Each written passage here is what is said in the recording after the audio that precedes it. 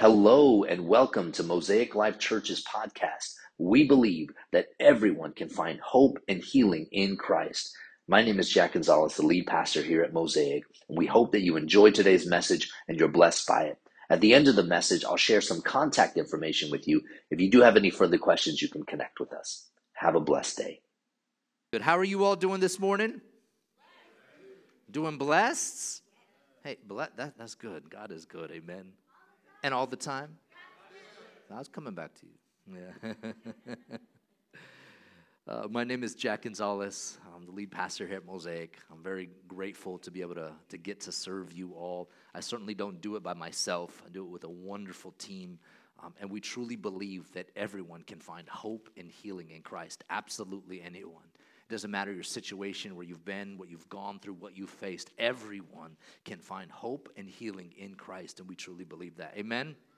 We continue on with our message series, Prayers to Pray. And no, I am not giving you any prayers to recite. We are not going to take on that Catholic part of tradition. We're not doing that. But God has spoken to me in some particular areas where He is directing our prayers and the things that we come before Him in this year in 2024. And God is good because He comes and He just comes and says, okay, this is where I want you to focus. With that being said, we have a central passage for our message series. It's found in Philippians chapter 4, verses 6 through 7.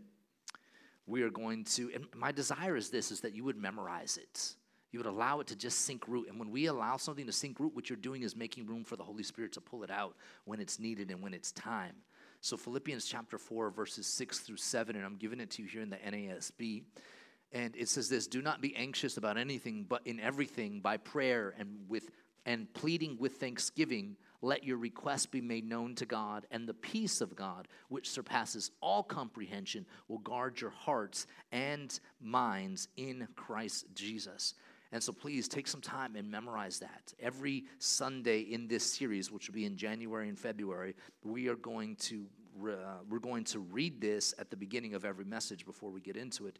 And so, and then surprisingly, on a day that I'm not going to tell you, I'm just going to pop up and say, whoever got it memorized, here's a free gift card, and you'll get some free coffee on that particular day. So just memorize it, and I'll surprise you and say, here you go. So with that being said, let's go ahead and jump into the second part of our series. Let me just pray one more time. Join me. Heavenly Father, in the mighty and precious name of Jesus and by the power of the Holy Spirit, we thank you for your word, and we recognize that it is holy. We recognize that it is alive, and we recognize that you desire to speak to us through it. Holy Spirit, have your way. Help us to have moments of understanding where things are unlocked for us, where it makes sense, Lord, where we get it, Lord. Help us, Lord, to make it take root inside of us. Thank you, Father, for what you desire to do. In Jesus' mighty name, we are your children. Amen. Amen, amen. So to get started, let me ask you this question. If I were to take a survey and just pass out a survey or give you an online survey, and I asked you all the question, do the desires of the heart tell you about the person? I bet many of you would say, you know what, if I knew the desires of someone's heart, absolutely, I would learn something about that person. I would know a whole lot more about that person if I can see the desires of their heart. And I would tell you that the very same thing is true about God. That the desires of His heart tell us a whole lot about Him. If we can know the desires of His heart, if we can see what makes God's heart beat, where He desires, where He longs for, if we could see what touched Him, or what made Him sad, or what brought Him joy, and what is on His heart, what He's thinking about, that would absolutely tell us a whole lot about Him. And it would also tell us a whole lot about our purpose as His children. You know, some people say, well, you know, we can't see what people's heart is unless they show it to us. Absolutely true. Unless somebody shows you their heart, you really can't tell about them. You really can't see that inside. But if I were to hold a box right now and I were to open up the box and the box represented God's heart and I were to pull it out, what would we find in there about God's heart? What would we find? The wonderful thing is that we have His Word. His Word is the box. His Word is what reveals to us what His heart desires, what His heart yearns for, longs for, what He is thinking. You see, this year as a church, we are going to grow in the area of God's hearts. Are you ready, church? Come on, somebody. It's 10:30. Are we ready? Amen. This year as a church, we are going to grow in an area of God's hearts. And this morning, we're going to be looking at a passage in Luke chapter 15 and looking at verses 1 through 7. And we're going to park there, and that's going to be our focus. And we're going to uncover and unsee a little bit more of God's heart. It says this in verse 1. Now all the tax collectors and the sinners were coming near to Jesus to listen to him. Now, why were they coming near to Jesus? Why did they have the opportunity or the ability to come near to Jesus? Because they were welcomed to. How many people, see, sometimes people have the mindset that I can't come near to Jesus because I'm unworthy, because I'm not good enough, because I haven't got it worked out. Therefore, I cannot access His presence. I cannot, and He wants you to come to Him. His presence is available, but you got to come to Him. He comes to meet you. He has come to meet you here this morning. In verse 2 it says this, and both the Pharisees and the scribes began to complain, saying, this man receives sinners and eats with them. Listen, I want you to check out this video here, and then we'll jump into verse 3. Just check out this video real quick.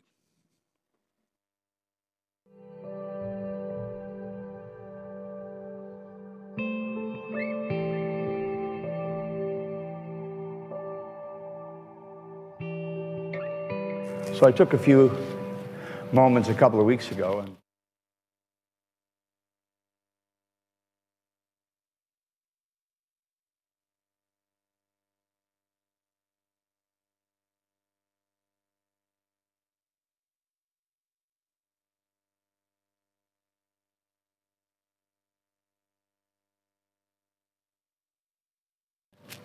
camped outside of a couple of our campuses, and I wanted to see how we were doing, you know, when it's hardest to love. Do you know?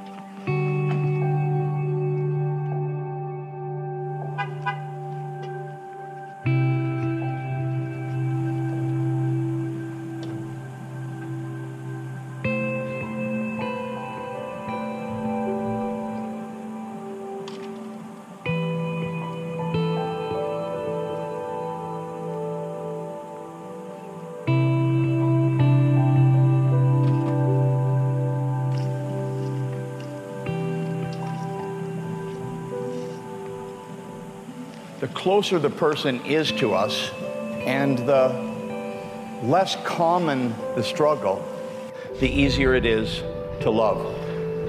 God forbid I find out my wife has 3 months to live. I quit my job, I quit everything, right? What if it's just an acquaintance of yours? And what if the problem's recurring? The more common and further from us, how common is homelessness? And how frequently is the homeless person someone dear to us personally? Never.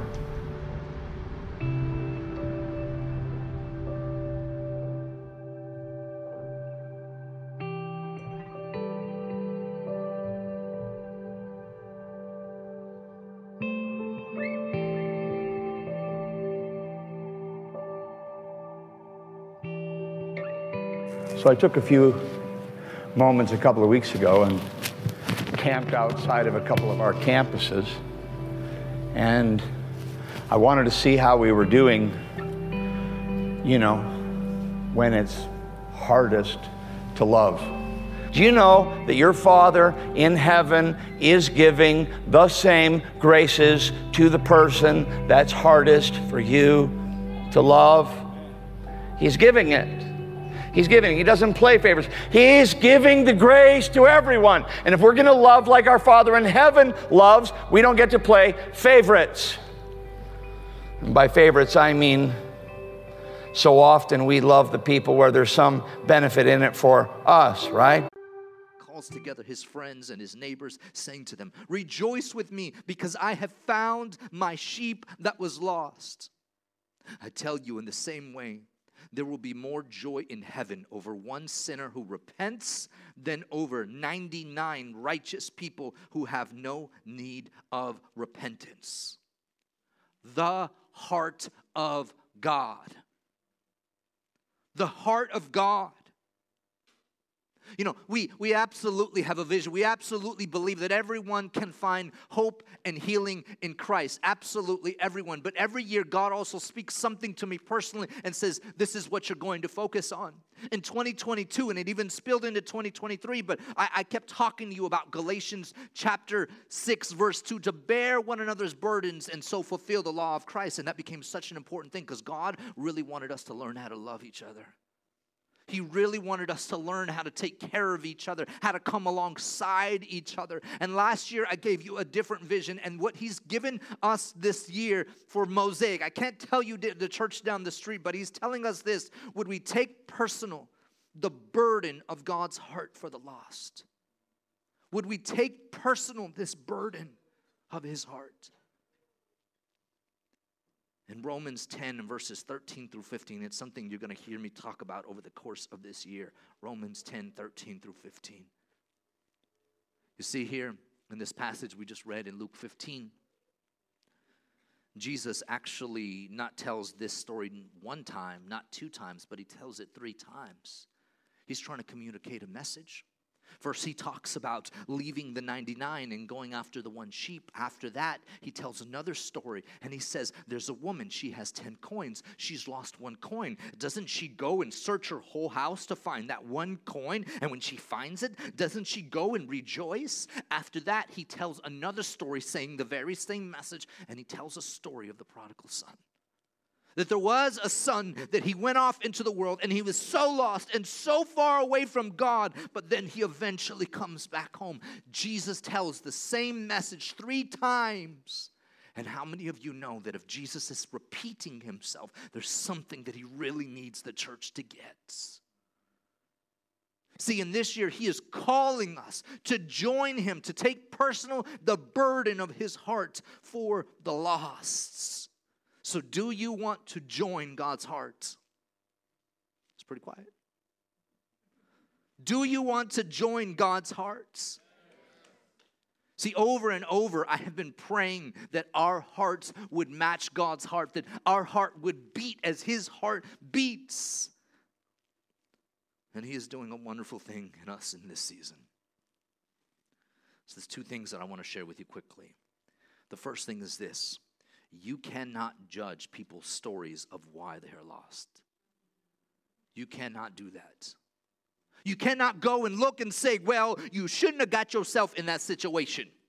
This is your faults. As for me and my tribe, we're good, but you the one that put yourself in that situation. We cannot do that. We cannot judge someone's situation. Now, we can see why certain situations or circumstances took place. We can see things, but it's not for you to come over and drop it on them like a ton of bricks and say, it's all your faults. We cannot judge why somebody is lost. Right? It can be the homeless man. It could be the guy in the suits. Everything on the outside looks like they got it all together, but inside they're empty. Inside they're chasing the next thing and the next thing. Why? Because they're trying to satisfy something. They're far away from God. On the outside it looks like they got it all together. You know, as kids we're taught not to judge a book by its cover. As older, we develop our own prejudices and our own ideas and our own thoughts about certain people or the way they look or if they're in a certain situation or they must have. And then we become Christian, we come to know the Lord, and He saved us, and then at some point we stop looking through the biblical lens, forgetting the arms that were open wide for you. How were you when you came into His arms? Did you deserve it? Because I know I didn't. And these arms were like this, open wide, and He made room for you. He said, my child, I got a space for you. I got a place for you. And somehow we stopped looking through that lens for that person.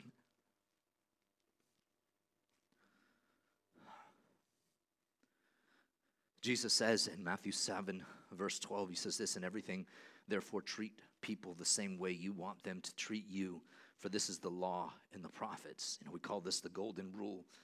If you think about it in this perspective, if you were driving and you were lost, would you want someone to point you in the right direction? You know, some of us are prideful. I'll find my way. Don't tell me. I'll figure it out. But if your child was lost, would you want someone to point them in the right direction? If you were unable to reach it, would you want somebody to come alongside? Would you want your child? You know what? I was lost, but someone pointed me. Say you've been praying for a family member to come to Christ, and the truth is they have just not come to Christ. It has not happened, but you have been praying and praying and praying, and the person you're praying for has a friend that's a Christian. Would you want that friend that's a Christian to say anything to your family member? Would you? Or would you just want them to keep silence? Maybe they got a coworker. Maybe they got a friend. Maybe there's somebody who knows Christ. Should they stay silent? You know, cancer is an ugly thing.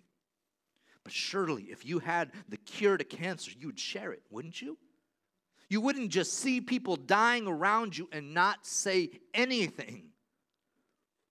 Jesus says, treat people the way that you want to be treated.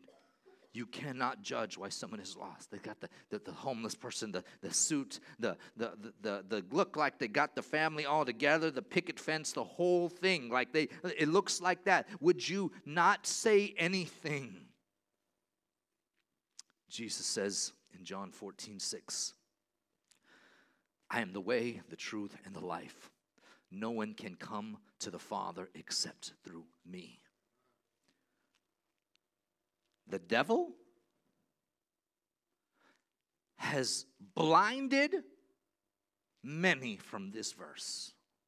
This particular verse right here, John 14:6, the devil has blinded people with this verse. Well, there's option 1, there's option 2, there's option 3, option where all these options, just pick one, they all go to the very same place. And us, we're like, well, you know what, my coworker, my friends, the person I know, that family member, they're in that other religion. They seem like they're happy, so I'm just not going to say anything. They seem like they're in a good space, a good place. They believe what they believe. But they're going to hell. Eternal separation from God. There are no other options. There is not option 1, 2, 3, 4, 5. It's only one. There's only one way to the Father. There's only one way. And that is through Jesus Christ. There is only one way. And people are literally headed in the wrong direction. And He left this for us, church. You see, what happens inside these doors is absolutely important. But God is calling us to have a burden for those outside. Back in the beginning in verse 2, it says this, and both the Pharisees and the scribes began to complain, saying, this man receives sinners and eats with them. Church, I want you to know that we can do this in Jesus' name. People are hurting, people are lost, people are being held captive by demons, and they cannot even see it in the physical. In the physical, they're just dealing with why they're always dealing with something, but inside, in the spiritual, they're dealing and they're wrestling with these demons. We can see the spiritual. We can see how the spiritual affects the physical. And it's time, church, that we walk them home. It's time that we point them to Jesus. The second thing that I want to share with you is this. We must have a clear understanding of the difference between death and life. It's got to be clear. And I really don't want to make this complicated, but I do want to be clear. Death means eternal separation from God. That means hell. Life means being reborn in Christ and crossing over from death to life. You were here, but you've crossed over. You've went over the bridge. Now you've taken the narrow path. You've crossed over. That's what life means. It means now you have a relationship with God through His Son, Jesus Christ. You have access to this holy. You have access to His presence. You now have this relationship. Let me talk to you a little bit about the kingdom of God. I've talked to you about the kingdom of God, but there's some things that I want to make clear. When we talk about the kingdom of God in our church, there's some things that I just want us to be clear about. See, when we talk about the kingdom of God in our church, we talk about the here and the not yet. The here is that place where we as believers, when we've been reborn in Christ, we have access to His presence. His kingdom rules and reigns now. As believers, we have His authority. He's given us purpose and identity, and we are called to walk in it. That is the here. The not yet is the fullness that we will experience in heaven.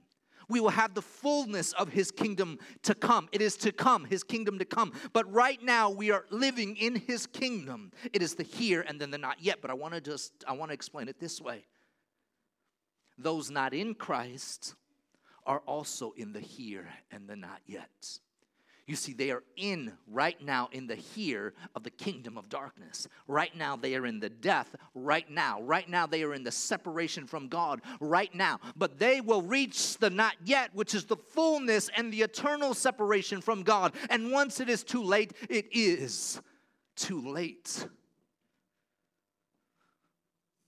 And that is their current identity. That is their current reality, and it is the truth, and there's nothing else to say about it. I cannot sugarcoat it. I cannot put any sprinkles on top of it. I cannot try to make it some other type of way. It is the truth of what God's word says right now.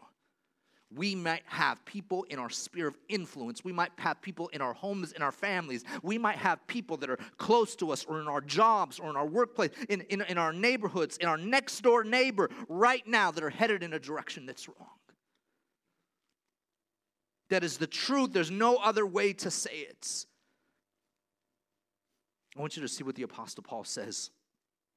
He writes this letter to the church in Corinth, and he's really trying to get some things straight with the Christians there. So he writes this letter. He is a scribe. He writes it down. They write it down. And he puts it all together. And he says this to them in 1 Corinthians chapter 6, verses 9 through 10. He says this, or do you not know that the unrighteous will not inherit the kingdom of God? Do not be deceived. Neither the sexually immoral, nor idolaters, nor adulterers, nor men who practice homosexuality, neither thieves, nor the greedy, nor drunkards, nor rivalers, nor swindlers will inherit the kingdom of God. They are not going to. And if they're not going to inherit the kingdom of God, what are they going to inherit? Eternal separation from God. Paul writes similar to the church in Galatia. He writes this letter in the book of Galatians, chapter 5. And again, he's trying to get the church to understand what the church understand. And so it's repeated for us, if you will. It says this is verses 19 through 21. If you follow the desires of your sinful nature, the results are very clear. Sexual immorality, impurity, lustful pleasures, idolatry, sorcery, right? Sorcery can be any type of witchcraft or black magic or voodoo or card reading or palm reading or the horoscopes, all of that. Horoscopes, well, my birthday is this. All of that is demonic. All of that fits under sorcery. Hostility, quarreling, jealousy, outbursts of anger, selfish ambition, dissension, division, envy, drunkenness, wild parties, and other sins like these. He says this, let me tell you again, as I have before, that anyone living that sort of life will not inherit the kingdom of God. You see, hell exists. It is a real place. It is a real space where you will no longer be able to access God. You will no longer be able to access His presence. So, church, what are we going to do about it? There's a couple of verses that I want to point out to you in this story here. The first one is in Luke 15:24, and I'm going to close with this. You see, in Luke 15, Jesus is telling 3 stories. He first tells the story of the 99 sheep, and now he has lost one, and so he is willing to leave the 99 and go and chase the one. I'll do whatever I can to go get the one. If I got to come all the way over here to get the one, then I'm going to come over here and get the one because the one matters. Can you see God's heart? The one matters to him. He doesn't say, well, look at the probability. I got 91. I only lost one. Not a big deal. For him, it means something. And so he tells the second story, and he tells the story of the lady who has the 10 coins, and she could say, well, I got 9, I lost it, it's not a big deal. No, it means something. And then he tells the story of the prodigal son. In verse 24, it says this, for this son of mine was dead and has now returned to life.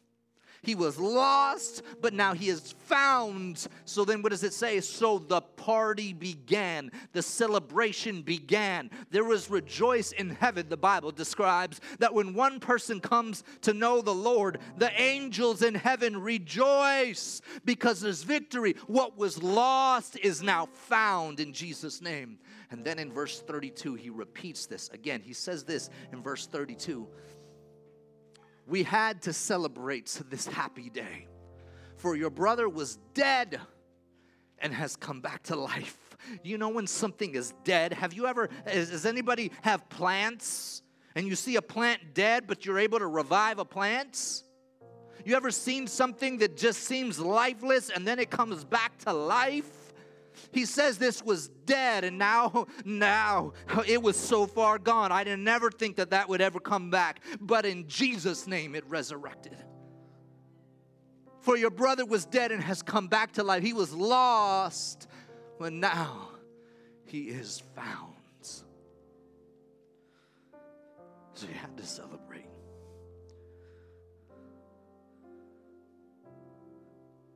One of my favorite parts of this story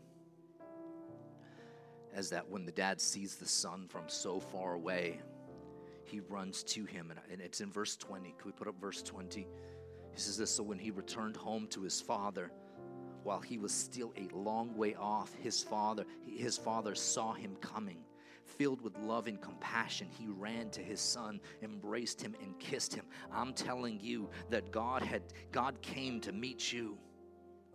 He saw you far off and he came. He said, I'm going to come. You're coming. I'm coming. He's on his way. I'm going. And he met you and he wants to meet you. And there are people he wants to meet. There are people that are on his heart. There are people that are on his mind. And he wants to use his church to come and meet them. This is how God felt when you came home. This is his heart for the lost. A couple of weeks ago, I had a day off. I took my family to the snow. We had a wonderful time. We go out there. We're on our way back. So we get back into Sacramento. We get off this exit that's right here by our house. And we get off the exit. And my wife says, oh, you know what? Can we stop at the store real quick to get something? And as we stop, we're on our way to the store to pick up something. we're driving and I see this man, and he's like trying to cross the street, and tears are just flooded down his eyes. He is going through something. He is in anguish. He is dealing with something inside. It is burning. He is struggling. He's this, and he has no shirt on. He has no shirt. And I'm thinking, we just went to the snow. It's freezing. And this, so I drive a little bit ahead of him. I pull over to the side, and I'm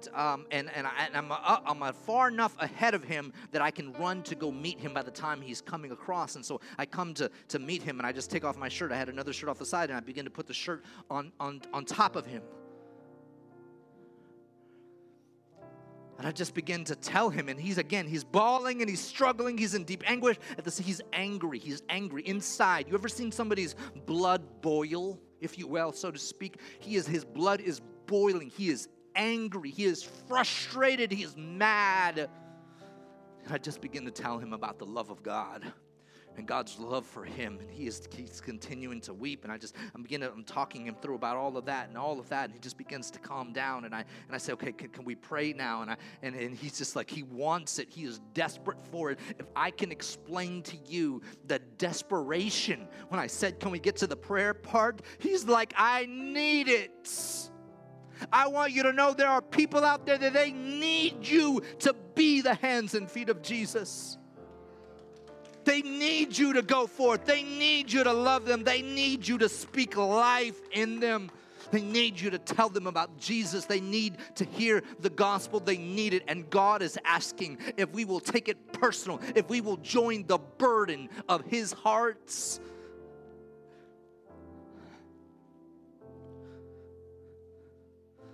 You know, that day, that man's heart was touched, absolutely. But you know who else's heart was touched?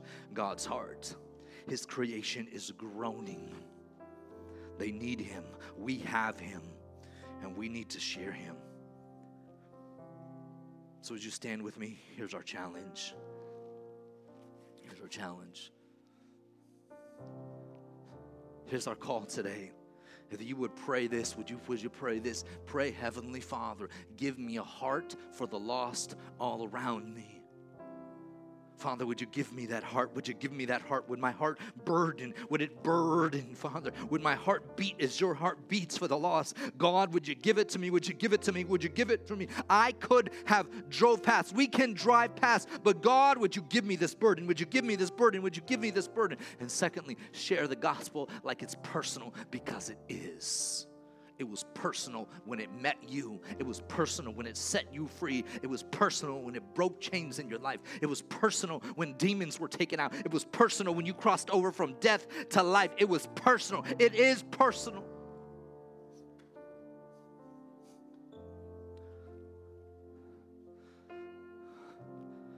Father, thank you. Glory to your name.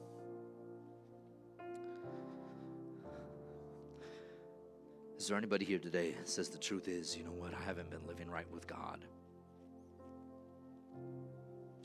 but I recognize who He is, and I'm ready to leave my old way behind, and I'm ready to follow Him. I'll give it up, whatever it is I got to give up, because I want to be right. And if He can really forgive me for all my stuff, all my He can forgive me for it all, then I'll take that. I want that. And if that's you today and you say, you know what, I want Him, would you just quickly put your hand up and then down? Is there anybody today? Thank you. I see your hand. Is there anybody else? Thank you, thank you, thank you. I see your hand. Thank you. Thank you. Thank you. Thank you. Thank you. Thank you. Hallelujah!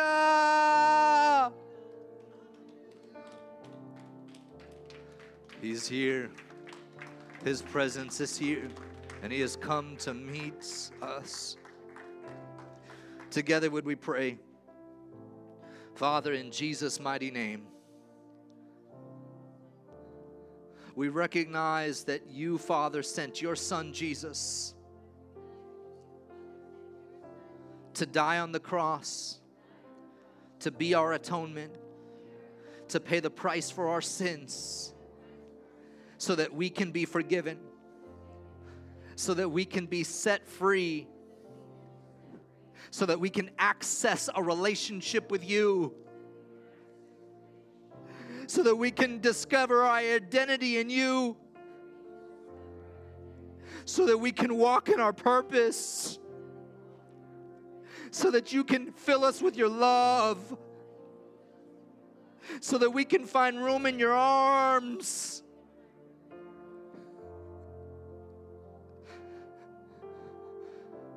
So that we would never forget that you have grabbed us by the hand and walked us from death to life.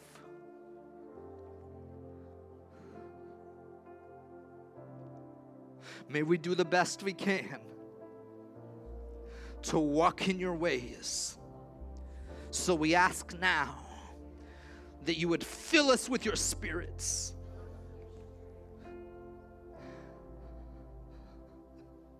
And lead us in the way of everlasting. In Jesus' mighty name, amen. Let me just give the Lord a round of applause.